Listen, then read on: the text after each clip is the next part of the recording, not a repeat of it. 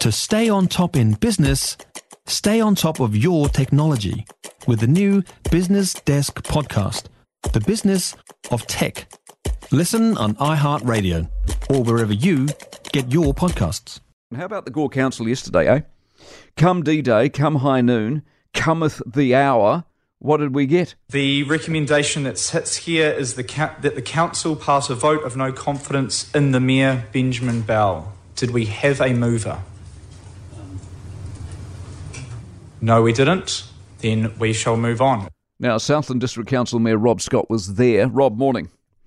Morning, Mike. What's your view on how he's been treated? Look, it's hard for me to comment on what's been happening internally in that council because I don't know what I don't know as far as what's been going on there, but I can just comment on my dealings with Ben over the last 7 months as a colleague and dealing with him in the regional space, and I've seen a very capable young man, and I see no reason for him to be treated the way he has been treated. Every single person I've talked to and listened to says exactly the same thing, with the singular exception being the council, which would lead you to believe that it's the council that's the problem.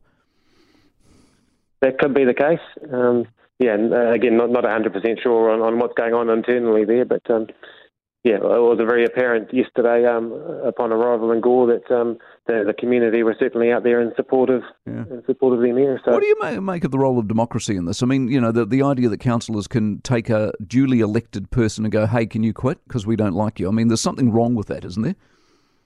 Yeah, no, there is, and that's one thing with democracy, and that was, I guess, one of the good things about democracy yesterday is that the people that voted for Ben came out in strong support of him, and it sort of showed that democracy was alive well and truly yesterday in Gore. And I also worry about the image of a town, because I mean that and what we've seen is not representative of small town New Zealand or anywhere close to it, is it?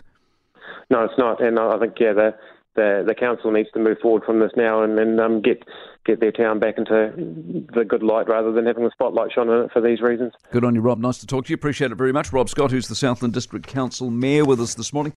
For more from the Mike Hosking Breakfast, listen live to News Talk ZB from 6 a.m. weekdays or follow the podcast on iHeartRadio.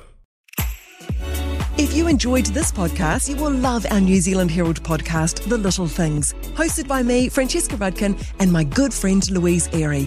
We focus on all the little things that you can do to make a positive impact on your life and to cut through the confusion from the health and wellness industry. Join us every Saturday to hear from the experts for all the tips and advice you need. Just search The Little Things on iHeartRadio or wherever you get your podcasts.